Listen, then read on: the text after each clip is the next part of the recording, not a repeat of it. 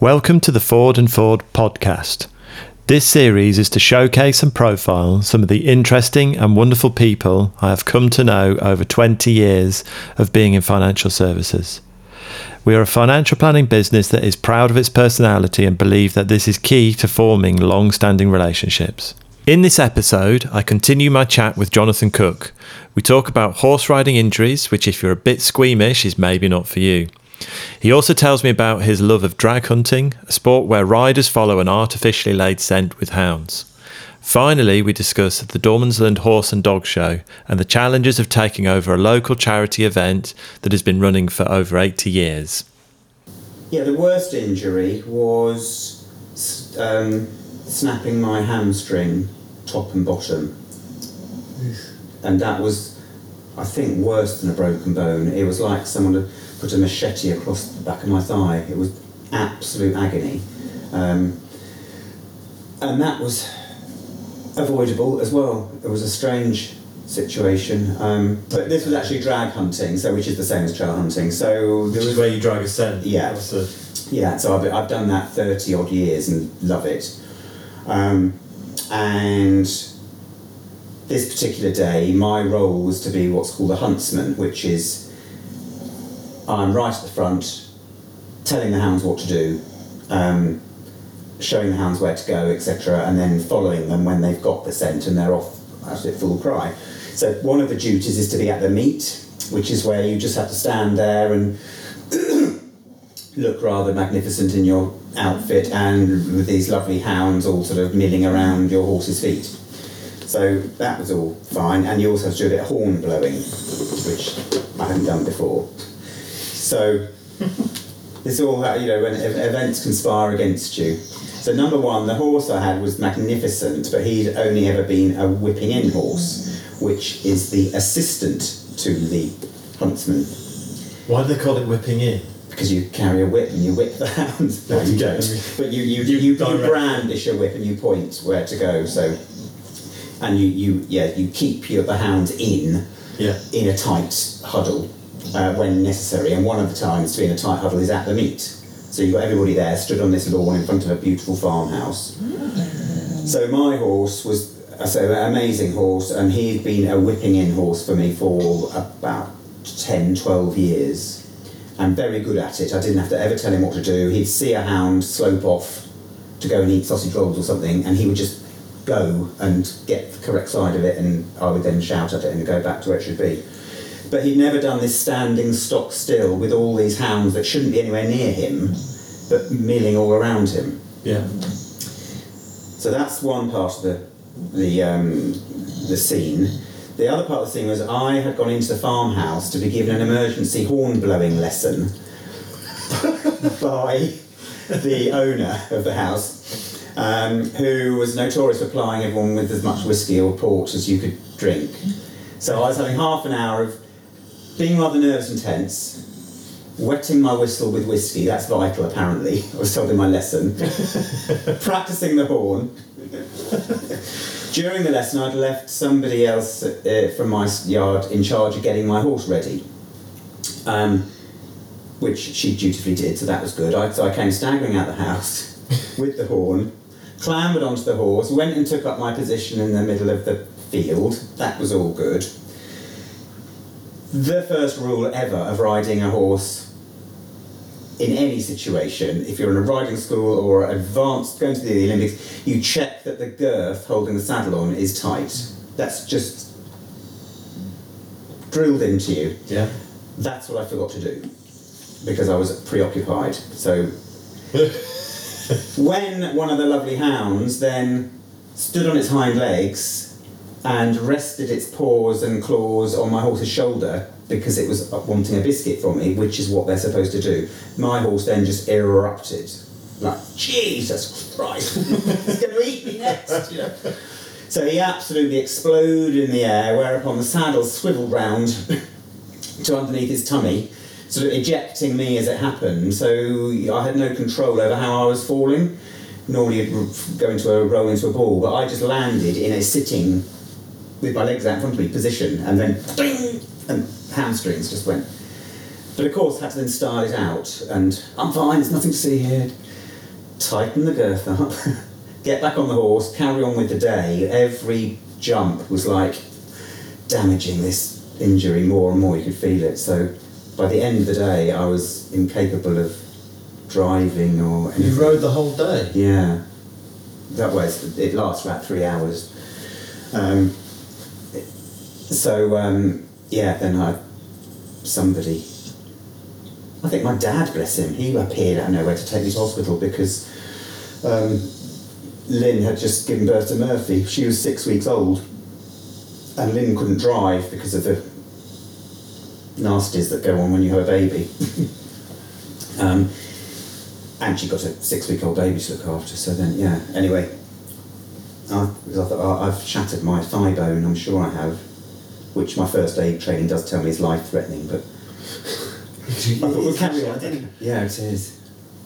It's because you lose so much blood, isn't it? Yeah. Yeah.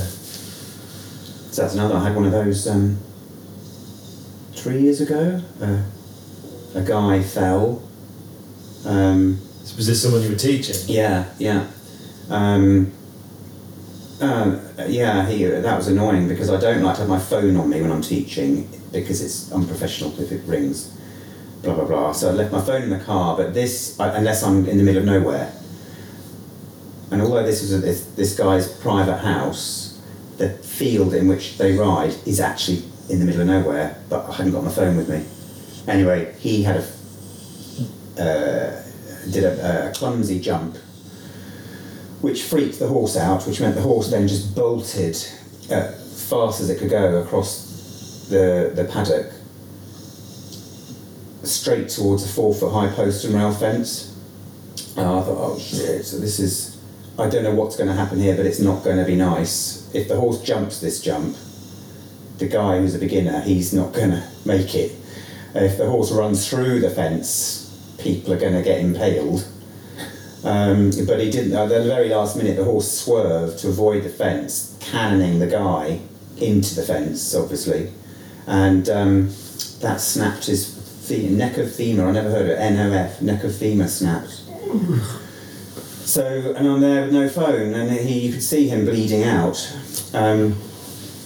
But it all got.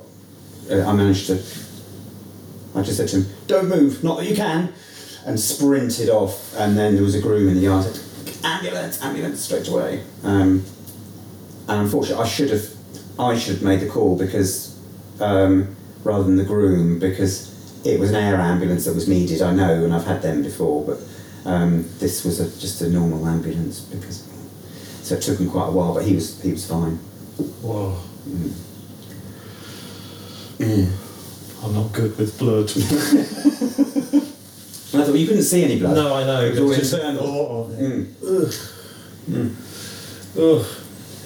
So, move on from that. So do you mainly teach then, or do you? Because I know you've done schooling with us.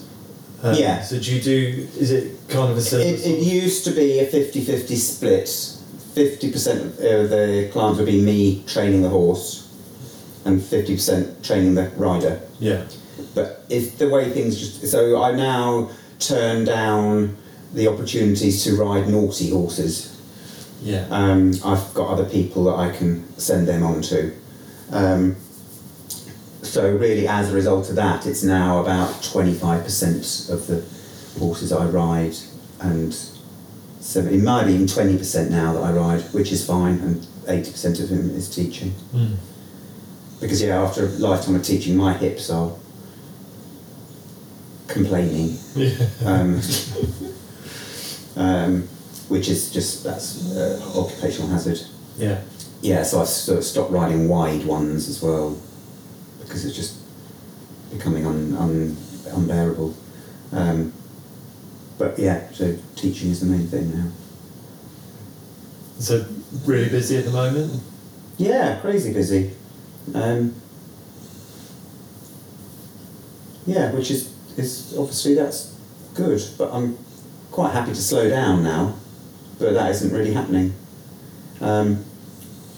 Although I do try to not take any bookings for a Sunday, and I've never worked Mondays. That's always been the historical day off for horse people. So yeah, I'm trying to get it now. So I have 2 days off a week, which I've not ever had before. Is it mainly people who've got their own horses then, or do you go to livery yards and schools? I don't go to riding schools, which is where the horses are owned by the establishment, and Joe Public come in and have a lesson on them. But livery yards are where the horses are all privately owned, and especially in Surrey, the norm is if you privately own a horse, you have an instructor, helps you with it, usually once a week, often sometimes once a fortnight. So that is my job, going around Surrey to all different livery stables where I've got a what do you call it, a caseload anyway. Caseload. So quite often it's one client is at one yard, and then off I get in the car and go and teach another person somewhere else, etc. Some livery yards that are big ones. There's one in Effingham, where I might do 3 people in a row. Which is quite good, and another yard in Elstead where I do 3 or sometimes 4 in a row. But usually it's just individual people. And sometimes I might teach 2 people together at the same time. And then I do have connections with the riding club, or a couple of riding clubs that employ me to do what they call a clinic, which is a group lesson of like 4, 5, 6 individuals of a similar standard to do a jumping lesson or that sort of thing. And then, yes, off the back of the riding club involvement, so that must be 12, 13 years ago, they asked if I could put together a weekend camp based at my house. And using neighbours' facilities as well. So that started off for nine of the sort of committee members in a circle having a lovely weekend, and don't tell anybody we're doing it. And it went really well, and that has now sort of evolved. So I now do 3 camps in the summer, so 3 weekends of 20 people in each one. So that's like having a livery yard again. Suddenly, but only for a weekend. Suddenly having 20 horses, 20 owners pitch up and having to cater for them and keep everyone happy and teach them all weekend. And so do they camp there then? Yeah. With tents? Yeah, a lot of them bring tents, and a lot of them have got quite fancy horse boxes, which they love to go and have a weekend away in their fancy horse box and cook bacon and eggs on their fancy oven and stuff like that. Yeah, a little bit of champagne in the evening. Oh, there's a lot, the empties they produce. It's incredible. I have to go around family and friends asking, can I use their recycling bin, because mine's full. But it's a hoot, it's good fun actually. It's exhausting, but it's nice, all these happy people. And so do all the horses stay out then for the weekend? Yeah, I construct out of electric fencing a paddock, little pen for each horse, which would be like the size of a tennis court, something like that. So each horse is individual, so there's no kicking and biting and squealing and horses getting too close to one another. That's the single most important thing to do, is to construct these pens and then go around with my electric fence tester to check that every single strand of wire has 6,000 volts going through it. So I've touched wood again, I've never had a breakout, because that could be carnage. Because in the same field there are 20 people camping, and we've got gazebos up and campfire, and the horse trailer gets turned into a little bathroom with a chemical loo in it, and lots of bunting. It's all good fun. Horses running free? No. Firmly contained horses. And then also you've been doing the Dormansland show. Yes, yeah. So how did that all come about? Dormansland Horse and Dog show. Yes. Yeah. First weekend in September. Make a date. Is it happening next year? Next year, yes, it will. Yeah. So yeah, the local village horse and dog show to where I live has been running 80 years. Yes, today. Yeah, this year was his 80th anniversary, wasn't it? Yeah, yes, it was. So it must be about 15 years ago. I was asked by my chiropodist, as you do, would I judge at the show because they needed a judge. Yeah. So of course I said yes, and it was raising money for local charities, and that's what the chiropodist was on the committee. Yeah.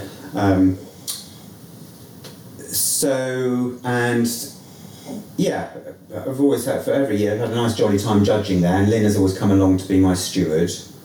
Was it always judging the same kind of horses?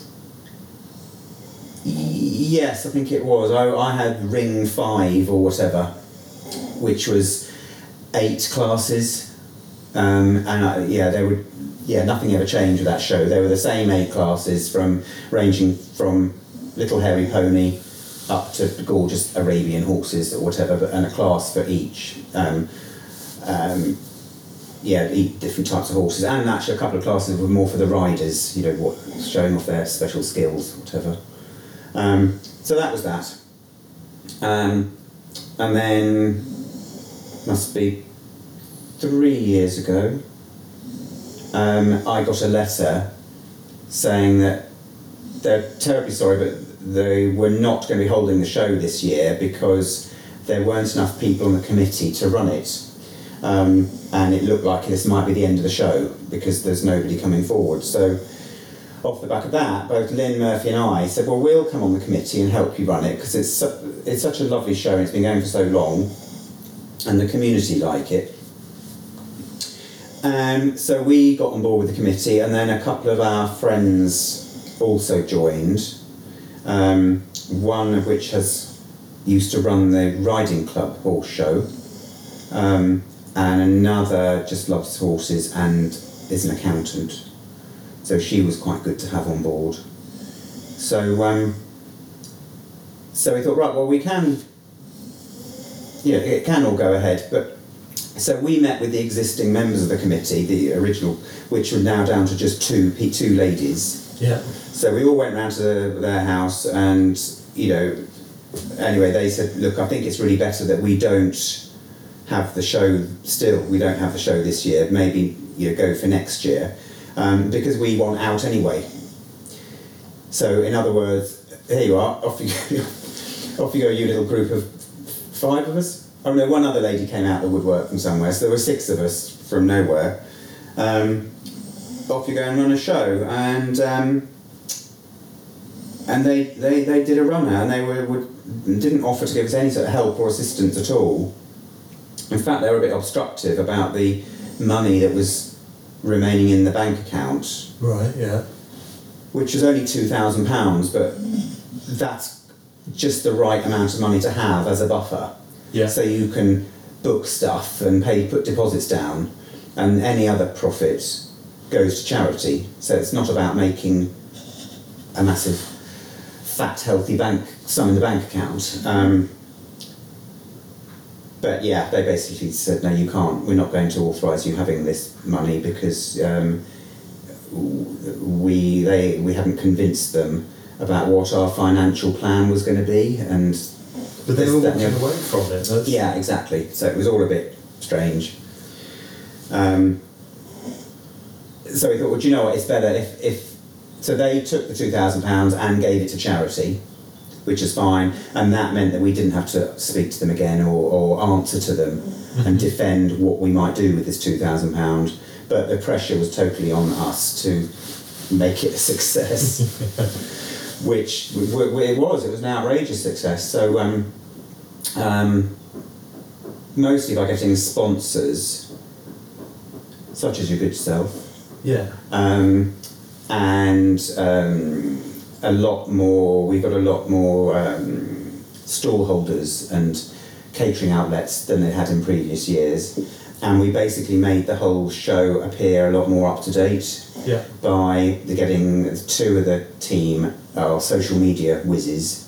So it's all over Facebook and Instagram and all that sort of thing, which is brilliant. And they, one of them and the treasurer lady managed to sort out so all entries and stuff could be done online, which is what people want these days, rather than queue up at the secretary's tent and give them your grubby fivers, which still happens, but the bulk of the entries are done.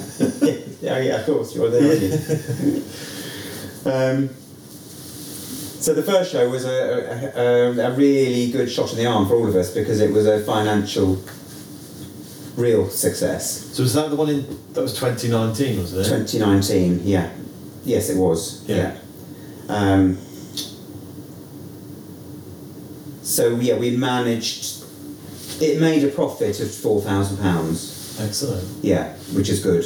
So we kept that treasured £2,000 that was taken away from us and kept that in the bank account and then divvied up the £2,000 to charity. Yeah.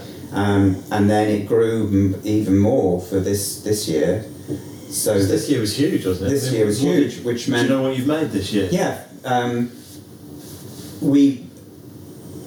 can't remember the figure now. Oh, we haven't had our meeting, that's why. But we were able to give £4,000 to charity. Excellent. And still got the £2,000 in the bank. So, so I don't know what the actual profit was, but we managed to double what we've given away, which is, so it's 4 charities, and they each got £1,000, and we got really nice letters from them all, expressing their gratitude. It's been very tough, times have been tough. Yeah. And one of which is obviously the air ambulance, because I am a frequent user of your services. I feel like I owe it. I got accosted in a Tesco's car park the other day by a air ambulance promotional guy. Would I want a standing order for £8 a month to go into their lottery? So actually, it was a couple of weeks before the horse show, and it was in Lingfield where I was accosted, and I said, no, I don't want to join your scheme. I said, although I am very grateful for your services, I've used them a lot. Yeah. What? How come? I said, I'm a horse instructor. I said, but we are raising money at our horse show round the corner next week. So, he was, well, that's amazing. Thank you so much. So it's a great show, though. It's.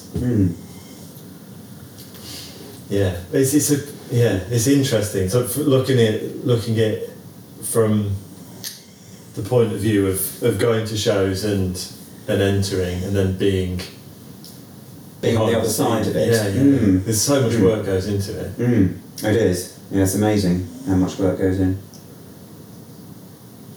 But it is good. It's good to put all that work in. Yeah. Because you do feel every little decision, like this fence post I think should go here, no, left a bit, right, yeah, exactly that, all the minute detail, it all adds to the the slickness of it and the satisfaction of when it's gone well. Yeah. And it's nice getting people together as well, friends you've maybe not seen for a while, and particularly last year, everyone being locked down for 2020, because it didn't happen in 2020, did it? No, that was just a no-brainer. I think lockdown had just finished, hadn't it? But it was too risky to book all the things and all the infrastructure, and then to be told, oh no, you're locked down again, and people confused about the tiers and all that sort of thing. And it was a challenge, wasn't it? Yeah, and the numbers that could congregate, etc., etc. So in both years we've been blessed with good weather, which is amazing weather. That helps. Yeah. It often is though. First Sunday in September. Make a note. So next year. First. Yeah. Bring your dog. Excellent. Yeah, because it is dogs as well. Yeah. Horses and dogs. Yeah. The dog show was that was outstanding success financially. Yeah. 650 quid. At £2 a class for entry. That's a lot, isn't it? Yeah. So but they're going to put the rates up next year. Probably £1. I don't know if that's what committee meetings are for. So we were supposed to have our debriefing last month. I think it was last month, but then everyone got a bit nervous about COVID, and then somebody else didn't want, or whatever, so we're having it, I think, January.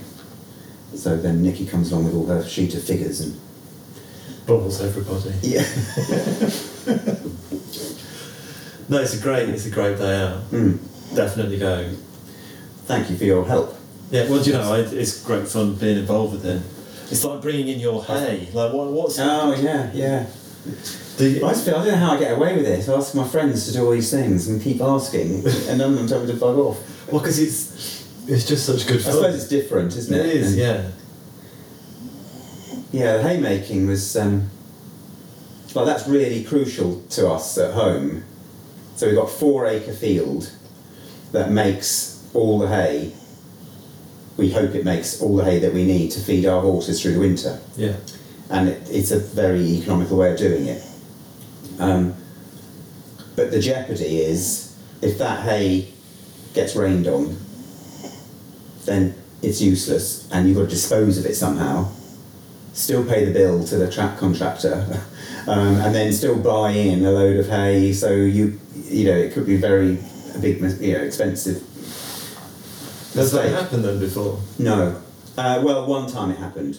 Yeah. So that's why, and you never know what day it is that he's going to turn into bales and has to come in, because he doesn't know till he wakes up in the morning. So that's why I have to frantically phone around. It's now, it's come. So people like you, obviously, and Mel, it's always after work. Yeah. So, okay, they're going to be here at 6:30. Right, okay. It's going to rain at 9 o'clock. But it's fine. And we've always done it, which is great. Yeah. Always done it. I've got a photograph somewhere of our old Jeep with one of your massive trailers attached to it. Oh, yes. It just piled up with... Yeah, where did I get that trailer from? I don't know, but it was... That nearly didn't work, did it? The trailer not fit. Didn't the trailer nearly pull the Jeep down? Or I don't think we had to load the back of the trailer only. I seem to remember it took it quite well. Yeah. But it was a hilarious picture of it all loaded up with I've seen it. bales.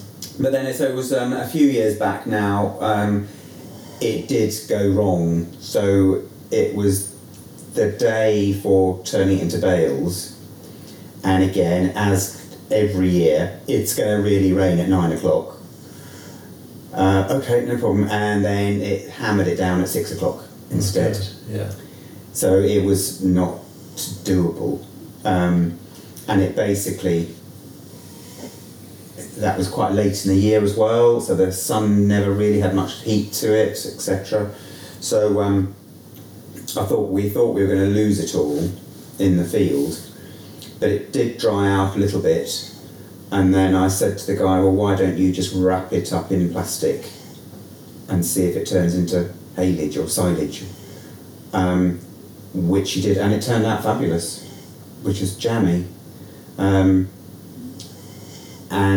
none of this jeopardy of getting all your friends in and get the hay in, and it's all fraught because it's just all wrapped in plastic anyway, and he just stacks it up in call it the Great Wall of haylage. So do you do that every year now? Yeah. Because at the time, one of my horses coughed badly if it had dry hay because of the dust in it.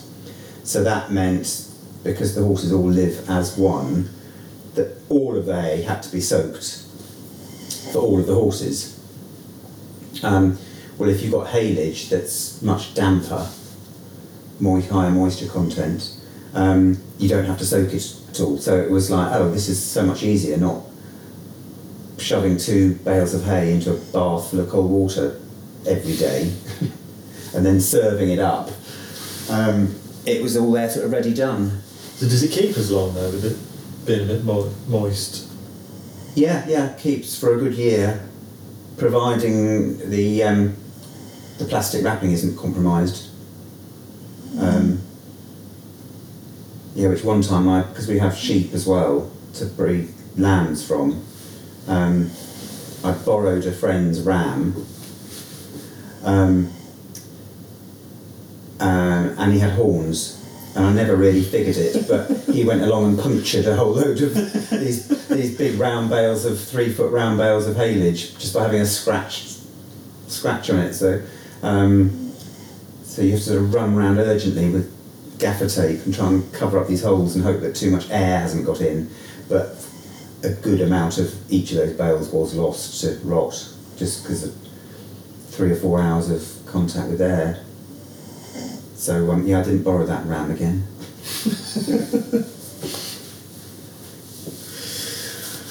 So let's wrap up. Yeah, we better, because my battery's run out. Yeah, what time is it? Wow, 5 to 5. Is it? Yeah. That's all right. Well, thank you very much for your time. Well, it's been fun and different and a pleasure. Yeah. Well, it's been, good to... I look forward to hearing the finished cut. I don't think I'm going to edit it. I'm just going to leave it as it is. No, your listeners will nod off to sleep. No. Well, who cares? Well, thank you very much, Jonathan. Pleasure. Peter Ford. Of Ford and Ford. Fame.